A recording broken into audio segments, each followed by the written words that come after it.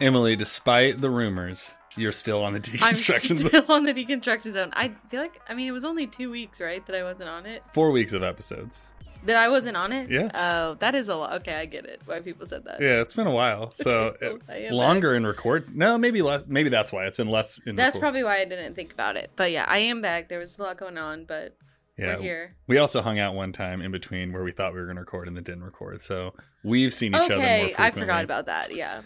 Well, what's for the listeners who maybe thought that you had been kicked off the pod? My own grandmother called me and she was like, Emily, are you still doing the podcast? And I'm like, yeah, I am. And she was like, okay, good. So, well, what have you been up to since the pod has seen you last? Since the pod has seen me last, had I already started school? It was like it was either that week or it just started. Yeah. So that's been happening. It's pretty fun. I just love my students. I mean, it's crazy. Yeah. Do you remember me talking about hating Pepsi on this podcast? No. So I got a DM from someone. Apparently that was like the hottest take ever. Which when we get to or email corner, I do actually want to dive into this person's thing. I love that. But I think you said we were talking about Coke Zero and then you were like Pepsi Zero, like drinking puke or something. Yeah. And I was like, bro. Yeah. So I just wanted to start this off. I was interested. Like if you were ranking like Pepsi Max, Coke Zero, Diet Coke, where would you like, what is your hierarchy? Your Mount Rushmore of colas. Of colas. I was actually driving the other day and I was like, what if I became an RC cola girl? I feel like that could work with my brand, but that's beside the point. Do they still sell Royal Cola? Oh, is that what it stands for? Yeah. Is that what you said? Oh, when you said RC, I said the name in my mind. Well, I said RC Cola, so I said Royal Cola. There you go. I messed it up. Okay. Love Coke Zero. Coke Zero. The best. The best. I would probably, I'm a big like zero soda gal. I feel like it's not too heavy.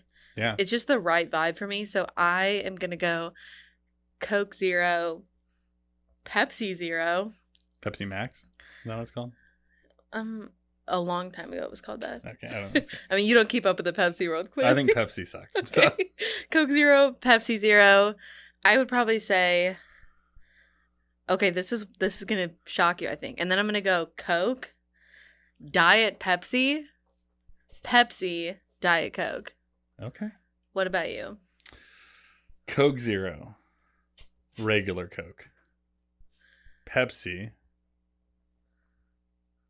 and then all the diets. I think just general Pepsi diet. Zero you don't like? It's probably in there somewhere, maybe. But I think if it's a diet in the name, it tastes more like metallic-y. I'm not into it. There's something about the taste of it. I'm not into it. Although, honestly, I can roll with Diet Pepsi. I had one of my Bible teachers in high school was like, we were talking about Lent, and he was like, don't give up something that's not that hard to give up. Like, give up something that's like you really need to give up. And he was like for me, that would be Diet Pepsi. And then he goes, and just moved on. And I was like, I love your commitment to Diet Pepsi. Yeah. And he definitely did not give it up. I think part of it might be, and this is like, because I did a blind taste test one time, and I ranked all the Pepsis the highest, which is really funny. Ooh. But I still say that I don't like them. Some of it, I think, is the design of the can. Like the Coke Zero can is the best, and the bottle. I feel the most. The red with black lettering. Yeah, I just love it when I have the can or the bottle. And the other ones, I'm like, I don't need this brand in my life. I do like the all black of the Pepsi Zero though. Mm. It's very classy, sleek. Anyway, what are we talking about today?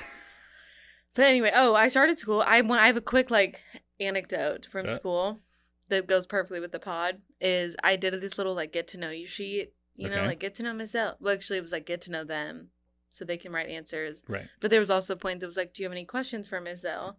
And one of them was just, do you believe in Christianity? And I was like, all right, you don't even know. I should have just written the link to the pod. I got a podcast for you. No, but it was pretty interesting because I was totally that kid who would write that. The year I went to public school, that's what I wrote to all my teachers. So I was like, I get this kid. Yeah. And so I kind of just wrote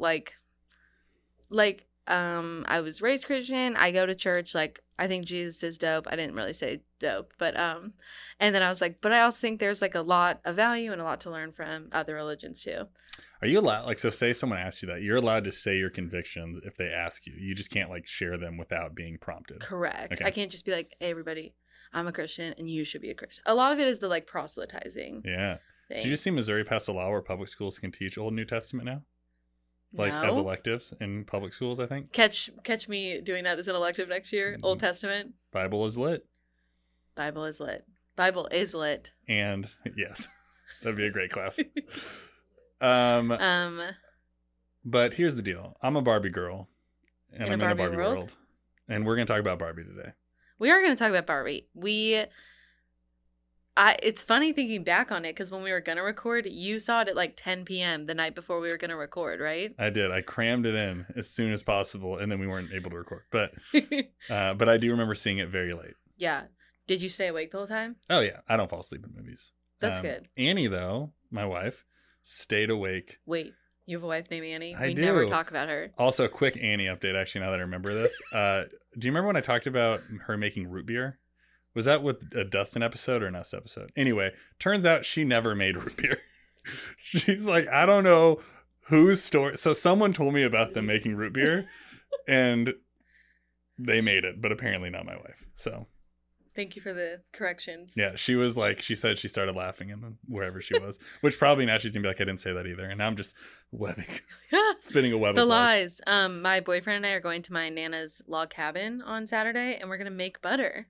Ooh, isn't that kind of fun? We're gonna churn it. The tables have churned. Stop. Okay, Barbie. So, what was your original take? You can be honest. I have lots to take. So I really we haven't talked about this at all. Yeah, right? we talked about it on. I like it. I thought it was a good movie. I didn't think it was like the world's most ground-shaking movie that I ever saw. Like, yeah. I know there are people that walked out of it and they're like, this movie radically changed my life in every single way. And it's the greatest piece of cinema ever made. I would not agree with either of those. Also, there was someone that I remember walking out of the theater and saying, this movie wasn't made for me.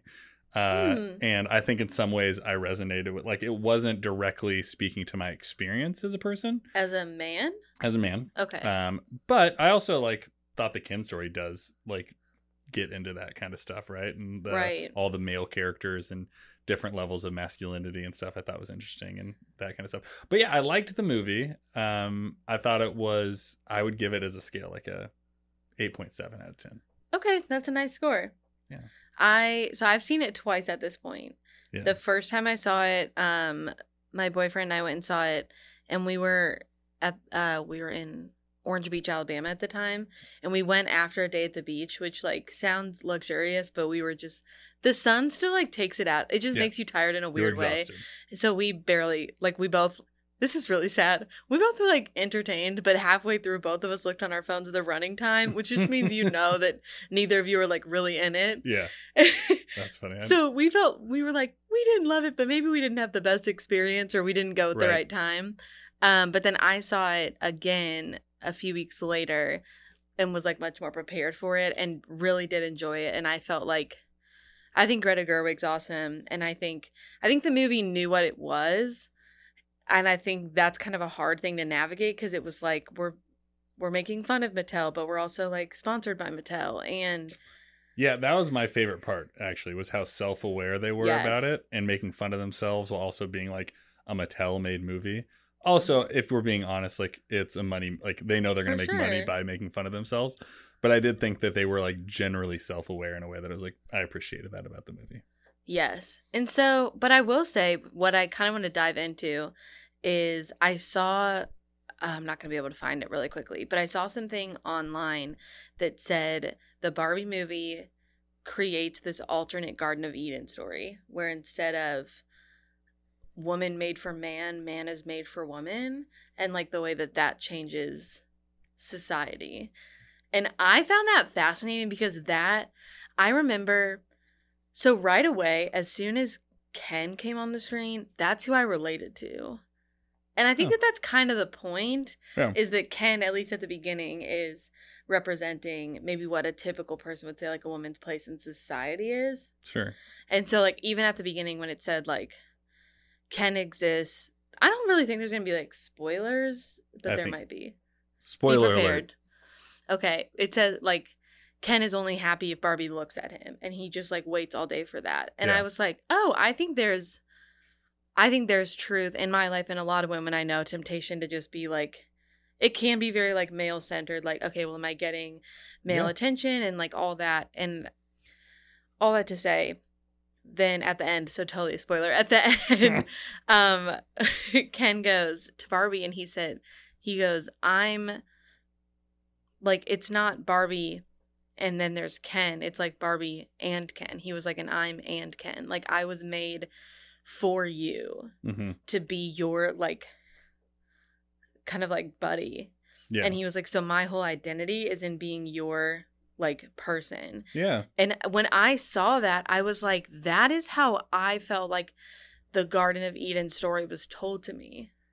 And I think I didn't even realize how many implications that had for me as how I thought of myself as a woman and as a person and like where my worth is, until seeing the roles reversed and him saying like, I'm not my own person. Like, I'm made to like fill your like, you know what I'm trying to say? Yeah. Yeah.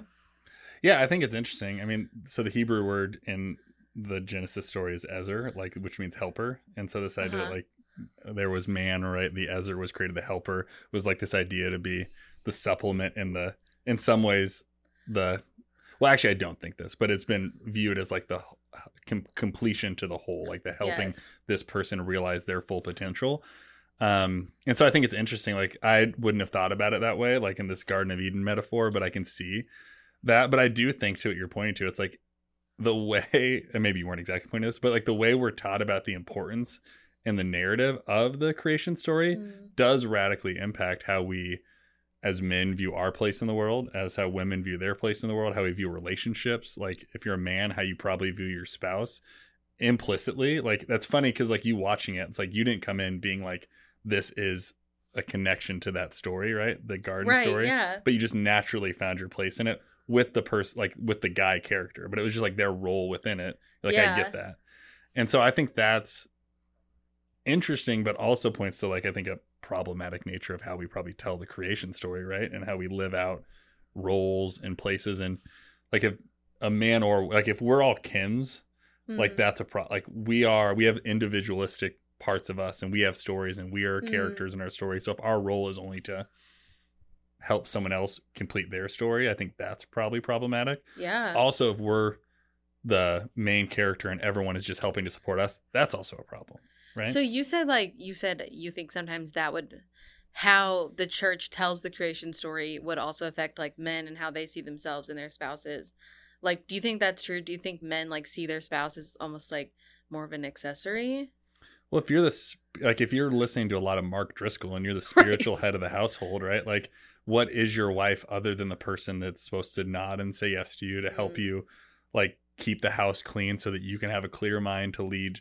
Like, evangelical Christianity doesn't hide their views on gender roles. And so it's like, I think if you grew up in an evangelical type church that's similar to a Mark Driscoll style church, and I only say him because he dominates my feed with masculinity posts on TikTok.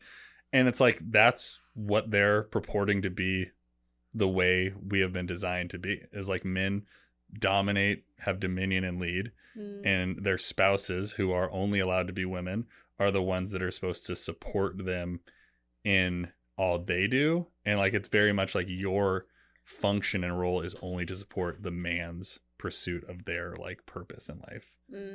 So I don't know, it's really like, he just made a post today about how dads should break up with their daughter's boyfriends if they're bad. Like, so it's like, even the dad, like the daughter doesn't have like, wait, the dad should do the breaking up? Like, if it's like, yeah, it's essentially like the daughter doesn't even have their own agency for their boyfriend, right? Like, and he's very much of like, the man is in control of their wife and in control of their daughter, until the daughter is then in control of their husband that is then in control of them. So it's like, women are just accessories to be passed around.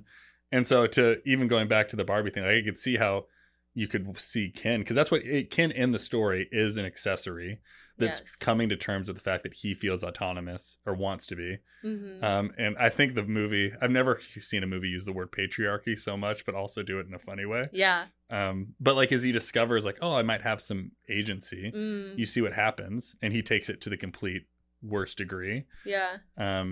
But he's like, I want to be a player in the story. I just don't want to be the accessory, right? And at the end, that's not even what he want. Like he realized he was like, Yeah. I didn't even have that much fun. Like it was just about the horses for me. Like, you know, like, which is so funny. Yeah. But that wasn't even like the solution. The solution is he just wanted to be considered like a full person or doll, just like Barbie. Yeah. But yeah, I think like Mark Driscoll is a great point, because I remember in The Rise and Fall of Mars Hill, there's this part where he's mad at his secretary or something, and he's like, I only speak to heads of households. Yeah. And so her husband had to come in, and he talked to her husband, and she's sitting right there. Yeah. And as a person that was a part of the team, like she worked, like, you know what I mean? Like, but still couldn't communicate directly with her because she was a woman. And there's like so many reasons why. But I think we see in the Barbie movie, like the women also having those blind spots a little bit of like, the whole Supreme Court is women and like things, and they're probably just kind of talking to each other and getting things done. They're probably not saying like, I only speak to Barbies and not Kens, you know, but we do have a way to like see it. Whoever's in power, even if it's accidental, like we'll see people as kind of accessories. And that's a really hard feeling as a woman, even because I feel like my whole life, I mean, I've shared on this, like, I think in the church, they very much say, like, women, like, you have to get married. And if you're not married, something's wrong with you. And so, like, that's something that's kind of always been in my psyche, I feel like. But watching that, I was like, oh, of course, because was our literal job, was to be. Yeah. Was like we were taken out of man. And then you just, like, have to find the person that you complete and help. And it's like, if that's your whole life, that then when someone's like, who are you actually? And she's like, who's Ken? And he's like, it doesn't matter. Like, I'm just Ken, you know? Yeah. Yeah. Yeah, it's interesting. Like the creation story, it doesn't explicitly say this, or people wouldn't explicitly teach this, but it's like men are created in God's image and women are created in like as an afterthought out of man's image, right? Or just like a kind of a secondary thing that's just supposed to, like, I've sometimes wonder, and you would answer, like, you grew up in this world, right. But like how much women feel in that kind of environment, like they're actually created in the image of God versus, or if maybe you do, and don't want to put words in your mouth, but maybe you do, but like I guess that image looks different just based on your gender. I don't know. I could see why it's both oppressive and confusing to navigate and live life within, but also once you get outside of it, like to go watch a movie when you're like out of that world, but you still can see things and get pulled back into it. Yeah. You know, because it was so ingrained in who you were. Well, absolutely. I think when we talk about God with male language all the time, as a woman, or as someone with a different gender, like you do feel less in the image of God, whatever that is, whatever image they talk about. And you do like, I've said that before. I was like, I feel like I'm less in the image of God. And even when they said like, you know, like Jesus came down to fully understand humanity. I remember telling a friend, I was like, I don't think that Jesus fully understands my humanity because, like, he's never had a period. Like, yeah. I think we've talked about that before, but it's just things like that there are very specific female experiences that to say, like, male God and male Jesus fully understand you, it's hard to, like, believe that or to feel comforted by that. Yeah.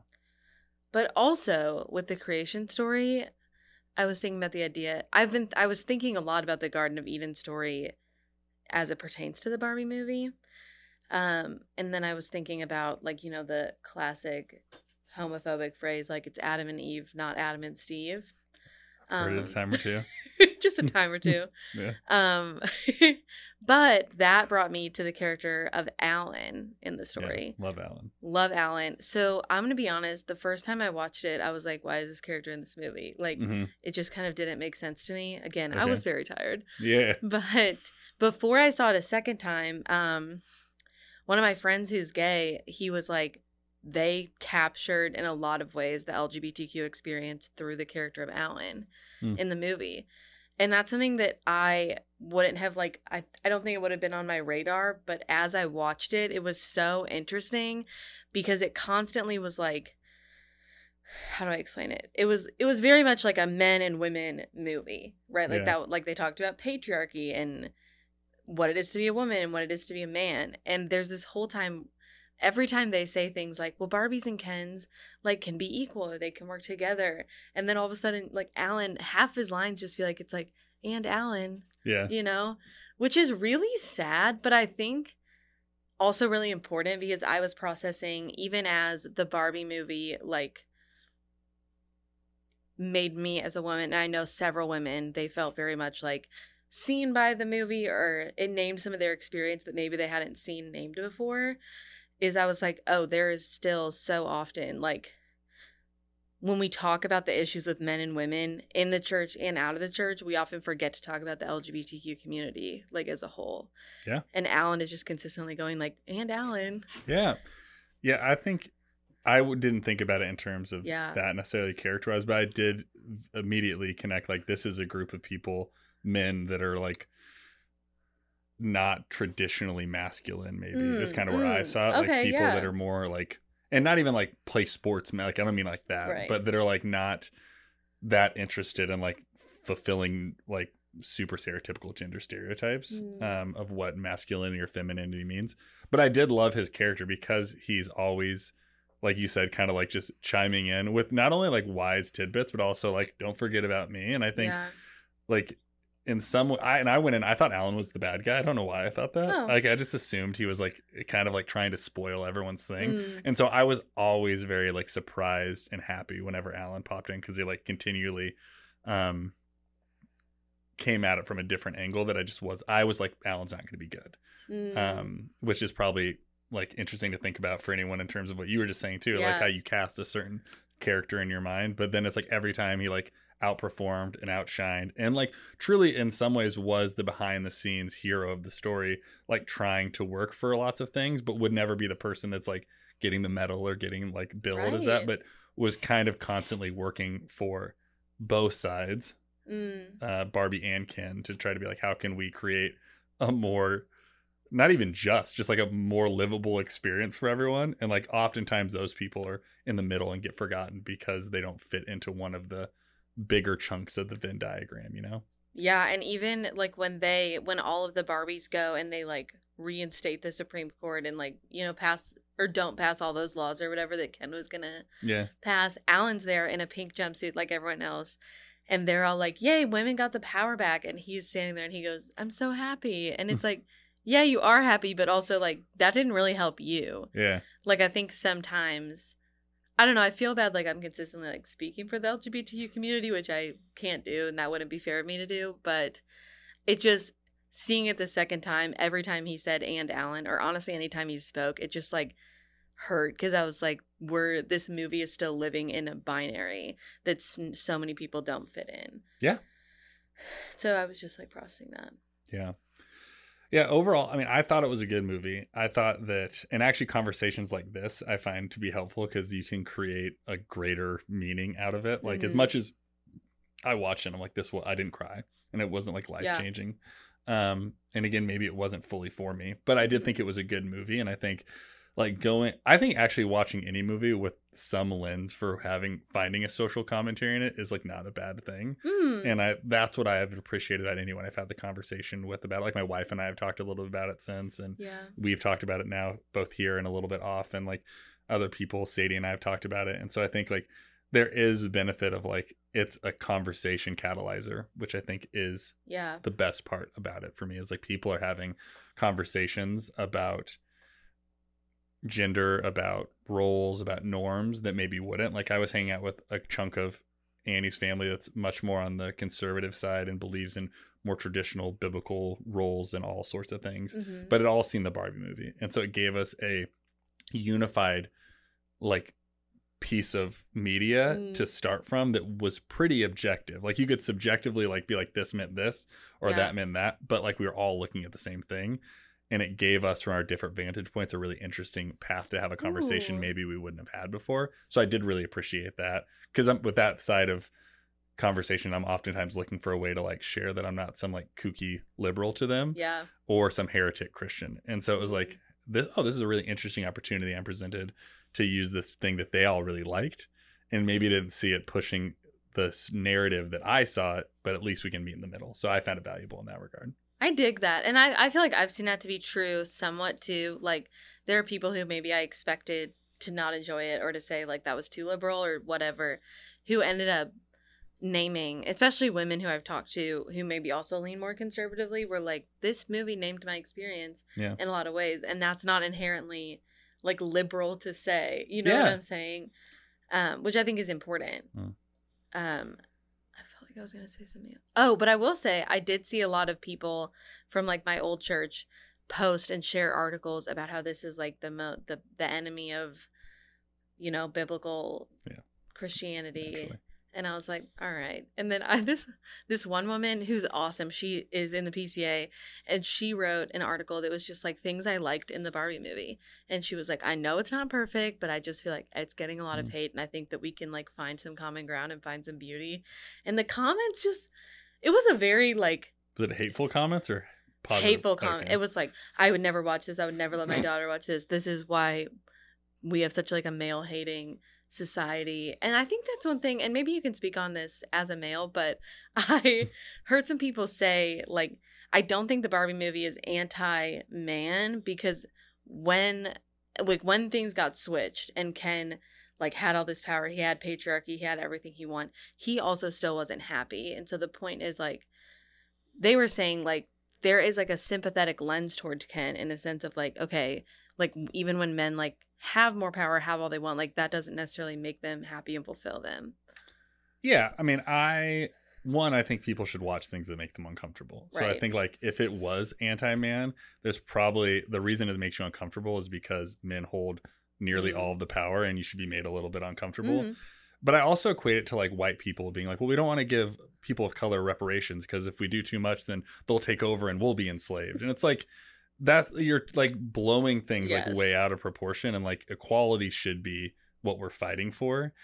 And being uncomfortable yourself should be a natural part of the learning process. And so like for me watching it, I didn't think it was anti-men, but I thought it was a really interesting look at putting men in shoes as a character that they're almost never in. And also like, from you said this earlier, like the Supreme Court being all women, right? Like men don't realize how problematic something like that is when it's all men. But I bet you a lot of men were like, oh, I'd never live in a world that was all women because X, Y, and Z would happen, right? They'd regulate my body and they'd tell me all these things, right? And it's like, oh. They'd all get their periods and get crazy. Sure, right? So I think from that regard, like we oftentimes, when it's so normal to us, we look around and like and I can live in a really male dominant, and I do, society. And I can go through it with a lot of ease without ever challenging it because it's comfortable to me. And so to watch that and see like all women in all of these roles that oftentimes are men, if that makes me uncomfortable, a great question is like, why does that make me uncomfortable? And when it's reversed to what it normally is of all men, does that make other people uncomfortable? And why? And I think at its end, it should make us all more aware people, not just like frustrated people, but maybe also frustrated people that become more aware. But I think oftentimes we avoid things that just make us uncomfortable because they make us uncomfortable. Yeah, I remember I was in like 6th grade. I was like pretty young. But my friend and I went and saw the movie Selma, which was about Martin Luther King Jr. And I remember afterward, we watched it. And afterward, I told my dad, I was like, we were the only white people in the theater. And my dad said, and how did that make you feel? And he was like, you've probably never had that feeling. And there are people who experience exactly what you experienced. Like a lot of the people in that theater have experienced what you felt that day all the time. Yeah. And it was something, I mean, I was little, but that like really, I was kind of shook because I was like, oh yeah, it was a little uncomfortable. Like it wasn't like, oh, I can't be here. But it's weird when you're the only one different. Yeah. You like realize your otherness, right? When you were the minority in the room. And I think for me, I don't often experience otherness, or I mean, I do from time to time, and it makes me uncomfortable when I am, but it's like in my station in life, in my place, like I don't often have to, I can avoid it if I want to. And I think being forced to, or like challenged by choice, doing that will only make you a more rounded human being, because so many other people don't get the choice and experience it on a regular basis, otherness. Yeah. And I think the last thing I'll say is like the reverse of that, I think is true, in which the Barbie movie showed me, and I think showed a lot of women, how comfortable we get in our otherness and in our like being seen as inferior. Like, but when you see it happen to a man, you're like, well, that's not okay. Yeah. You know, like when you see the way like Ken is treated, you're like, oh my gosh, like that is wild. And then at the end of the Barbie movie, they're like, don't worry, now like the Kens have as many jobs and rights as like women do in our current society. And you're kind of like, oh, that sucks for them. But in a day-to-day life, we just like kind of think that's normal. So I think sometimes we need to be uncomfortable, but also sometimes we need like uncomfortable in the fact that we maybe have a lot of privilege, but also sometimes I think the Barbie movie flipped it in a way that showed women like, oh, we've accepted a lot that like if that was done to a man, we'd be like, well, that can't happen. Yeah. It's just kind of wild. Yeah, that is wild. What was your favorite moment or quote from the movie? Ooh, it's a great question. Honestly, kind of like what I started with, but the scene when Ken is like being like, I don't know who I am apart from like just being the person that compliments you. Yeah. But I also did really like, different answer. Yeah. I feel like I keep talking about periods on this episode and I apologize. It's only twice. But it shows how normative the male society is and how otherness you feel just by talking about it twice. Okay. But at the end, at the first time I saw it, the end when she's like, I'm here to see my gynecologist and she like becomes human, I was like, that's kind of a stupid ending. And then I saw it the second time and I was like, dude, that is like, we've walked through what it means to be a woman in society and we haven't gotten to be like what it means to like be a woman in your body. And like, you almost kind of feel sad for her. Like, you're like, oh, you don't even know. That was a really powerful moment of like, we've talked through how hard it is to be a woman and we haven't even gotten to anything related to women's bodies. Yeah. Until that moment. And I don't know. I actually ended up finding that really powerful. How about you? Way less. It's okay. Way less meaningful. When Kim yells sublime, I like laughed out loud in the theater. I thought it was really, really funny. Like when he just slips behind the door. I can't even remember what they're talking about. He's like, sublime! And then pops back out. I was like, the saloon doors? Yeah, it was killed me. It was pretty funny. Do you want to move on to email corner? Or do you want to do that next episode? Let's do email corner. Do you have any? Any emails? Yeah. I don't. Okay.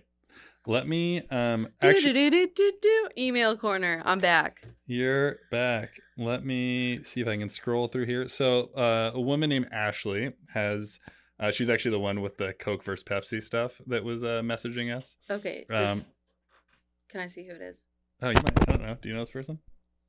Oh, her and I've been messaging. Yeah, she's great. Cool. Yeah. It'd be really weird if you said she wasn't. She sucks. I'm kidding. But she sent us a DM on the like deconstruction one. I think we both ghosted her. Oh. Her and I talk on my own Instagram great. now.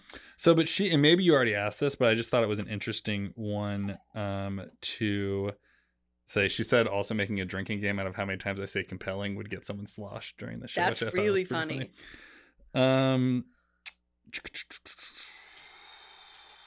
Let me see if I can find this. You know, great pre-production on my side would have been pulling this up before we got here. Well, the only reason I asked is because you said you wanted to talk about that. It's on the Coke and Pepsi thing. I know I did. And then I dove in. Just so much in here. So she had mentioned about, and maybe you have these, but like, in terms of like recovery from like kind of the hyper evangelical, maybe like more culty, like Christianity type things, like things that have been helpful as far as like recovery and transitioning out of that. She was just like, what are things, resources, books, podcasts that have helped you kind of transition out of what was like a pretty oppressive religious culture and climate? Like, what are some things that helped you transition out of that? One thing I recommended, I have a friend who did a podcast that was called Simple Mental Health. His name's Jeff Allen. And it wasn't like a necessarily religious based one, but it was like very mental health based, which was a part of her conversation of like kind of regaining mental health as you get out of that. And so I thought that was like a really helpful one that I could recommend. But for you, like, do you have any like recommendations as like resources for someone transitioning out of and trying to kind of regain some level of physical, mental, spiritual health on the other side of that? That's a great question. The first thing that came to my mind is I will say, as much as, and it's all recounted on here, but when I took like a pretty full, like hard stop break, that was definitely almost like a palate cleanser and like a reboot, because it is hard to like leave something that oppressive and then move right into like progressive Christianity because you're still working through all your triggers. And so that's just one thing I thought of. That's maybe kind of a really big advice, but it's something that I thought of. But also, I think for me, when I was leaving and looking for things to like heal, I mean, I've said this before, but the podcast Dirty Rotten Church Kids was like a really big part of my story, in that to me, it named, actually this goes back to the Barbie movie, because one thing that America Ferrera says is she's like, the way to like heal is to name the cognitive dissonance. And I think, at least for me, the Dirty Rotten Church Kids did that really well. And they were just like, it's kind of wild that they tell us this and this. And I was like, that is wild. Yeah, you don't feel alone, right? Did you hear that? Yeah, it was really helpful. And also, I think a big thing that's been to me is just like re-entering into my body. Because I think sometimes when you're in that space, you constantly have to be like, I feel this way about this, but that's sinful. And so you disconnect yourself from yourself. Okay. And so I read the book, The Wisdom of Your Body by Hilary McBride. And she writes specifically through a deconstruction lens. And it was very, very good. I really liked it. And also I talked about this on our New Age episode, but like the first time I did Reiki, like the energy healing, it was like pretty weird and I didn't really vibe with it. But I ended up doing it again a few more times with a different person. And I would say you don't have to agree with this, but it helped me kind of reconnect to my body, and just the way that it like the process calls you into connection with like your 7 chakras, like, don't laugh at me, like the 7 parts of yourself. And that helped me in my embodiment journey. Yeah. I would say, just as a quick aside, if you don't already subscribe to the YouTube, you should, just for the sake of watching my face as you're talking about this Reiki healing. So I think that's great. So hopefully that's helpful. And I think like one thing I would say really quickly in terms of like email corner is sometimes just with, I mean, you being back in school and like church stuff, like going full, like oftentimes I don't dive into our TikTok or Instagram or email very often. And so I would say, just as an aside, like if you want to DM me, it's just my first name, Danny_Liebarger. Yeah. If you have any like emails for us, and I think if you're willing, you could give yours out as well or whatever. Yeah. Emily_Zell. That honestly, I'll probably respond quicker, because sometimes I'll see the deconstruction zone thing, but sometimes I just want the red one to go away, and then I open it and go away, which is not the best. Well, I'll say, actually, I went back to go find one and I clicked in it and I must have deleted it, or it was in like ours get filtered a lot on the deconstruction zone. That's true. And so I miss a lot of them. And so my personal one doesn't get filtered. So I would just say, if you want to reach out, like those are probably 2 easier ways, but you can still use our Instagram, TikTok if you can there as well, email, but IG, DMs. My personal one does get filtered, like to like the requests part. Maybe it does for you too. And sometimes I miss it. And so I remember I like spent a day responding to like 10 people who just were like, "Thank you for the pod." And I was like, "Oh my God, I'm sorry, I just saw this." But that's usually great. I'm getting better about that. So I would say your best bet is to message one of us directly. Yeah, that's great. Recommendations. Yeah.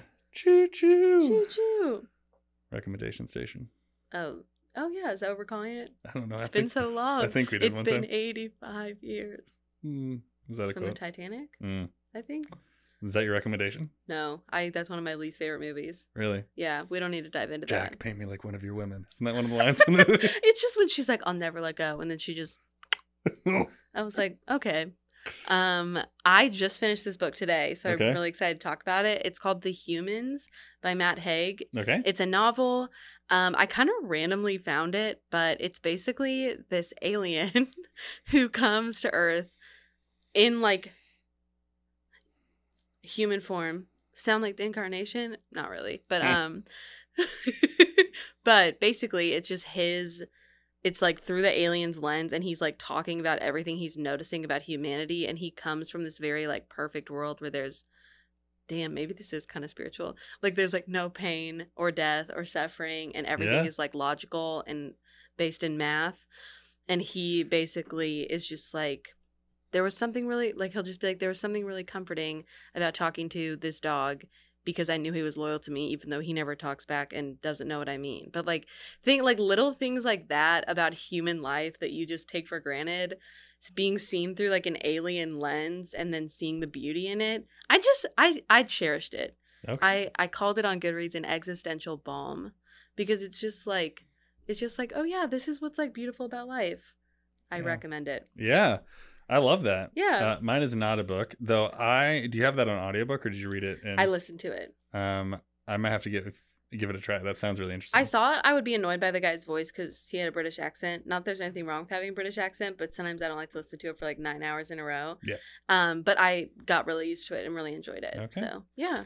So my recommendation, one of my favorite stand-up comedians, Dan Cummins, just released on YouTube his stand-up special, so it's free, and it's called Trying to Get Better. I saw it live when he came to St. Louis with my twin brother, met him and his wife backstage, which was a lot of fun. But I rewatched it, and it was like better. Even better, like watching it. And sometimes I do think stand-up comedy is better watched than, like, the experience live is great, but I think you catch more of the jokes and the timing because what they put together for the special just works, and the laughs help get you to laugh, all those things. But rewatching it is great, and it's pretty big politically. It's a pretty big political commentary. The guy's not super religious, but he's like, someone's like, oh, I'm not on the left and I'm not on the right. I'm kind of in this weird like middle ground. And it's just, I really appreciate his comedy as a whole. Okay. His podcast is like one of the ones I religiously listen to, and like one of the few still. But the special was really, really good, and I liked it. So Trying to Get Better, Dan Cummins. It's free on YouTube, at least for now. So you can go watch it. That's great. Okay. I'm going to try to look that up. I don't think I've listened to any of Dan Cummins. Yeah, I think he's not like for everybody. And so like a lot of people would be like, either it's too profane or like he's just like not my style. He's pretty aggressive. But I find him to be like very, very funny, and someone that is just like he's a Northwestern person who's from Idaho. Okay. Grew up in like a pretty conservative area, but has like slowly become more moderate to progressive. Yeah. And I think I in some ways like jive with that like trajectory of life. Yeah. And so like I resonate with him in that. And he's not that much older than I am, and so I find him to be interesting in that. That's really cool. Yeah. Nice. Those are two pretty different recommendations for every kind of listener out there. I think so. Well, cool. Well, Danny, it's been great to be back in the zone. In the zone. And you know what they say? Comfort is a slow death. Emily apparently has not been here since the set has been changed. And that was like the first thing she noticed when she walked in. I go, that's intense. It's really cute. It's just like, I love it. It's one of my favorite parts of the new set. So Dustin, you've done great. No, I'm not saying anything bad about it. I was just like, whew. Yeah. All right. Well, anyway, thank you guys for listening. I did not leave the podcast, and embrace the journey. Look at that, a few weeks off and we're still snapping on time together. We're killing it.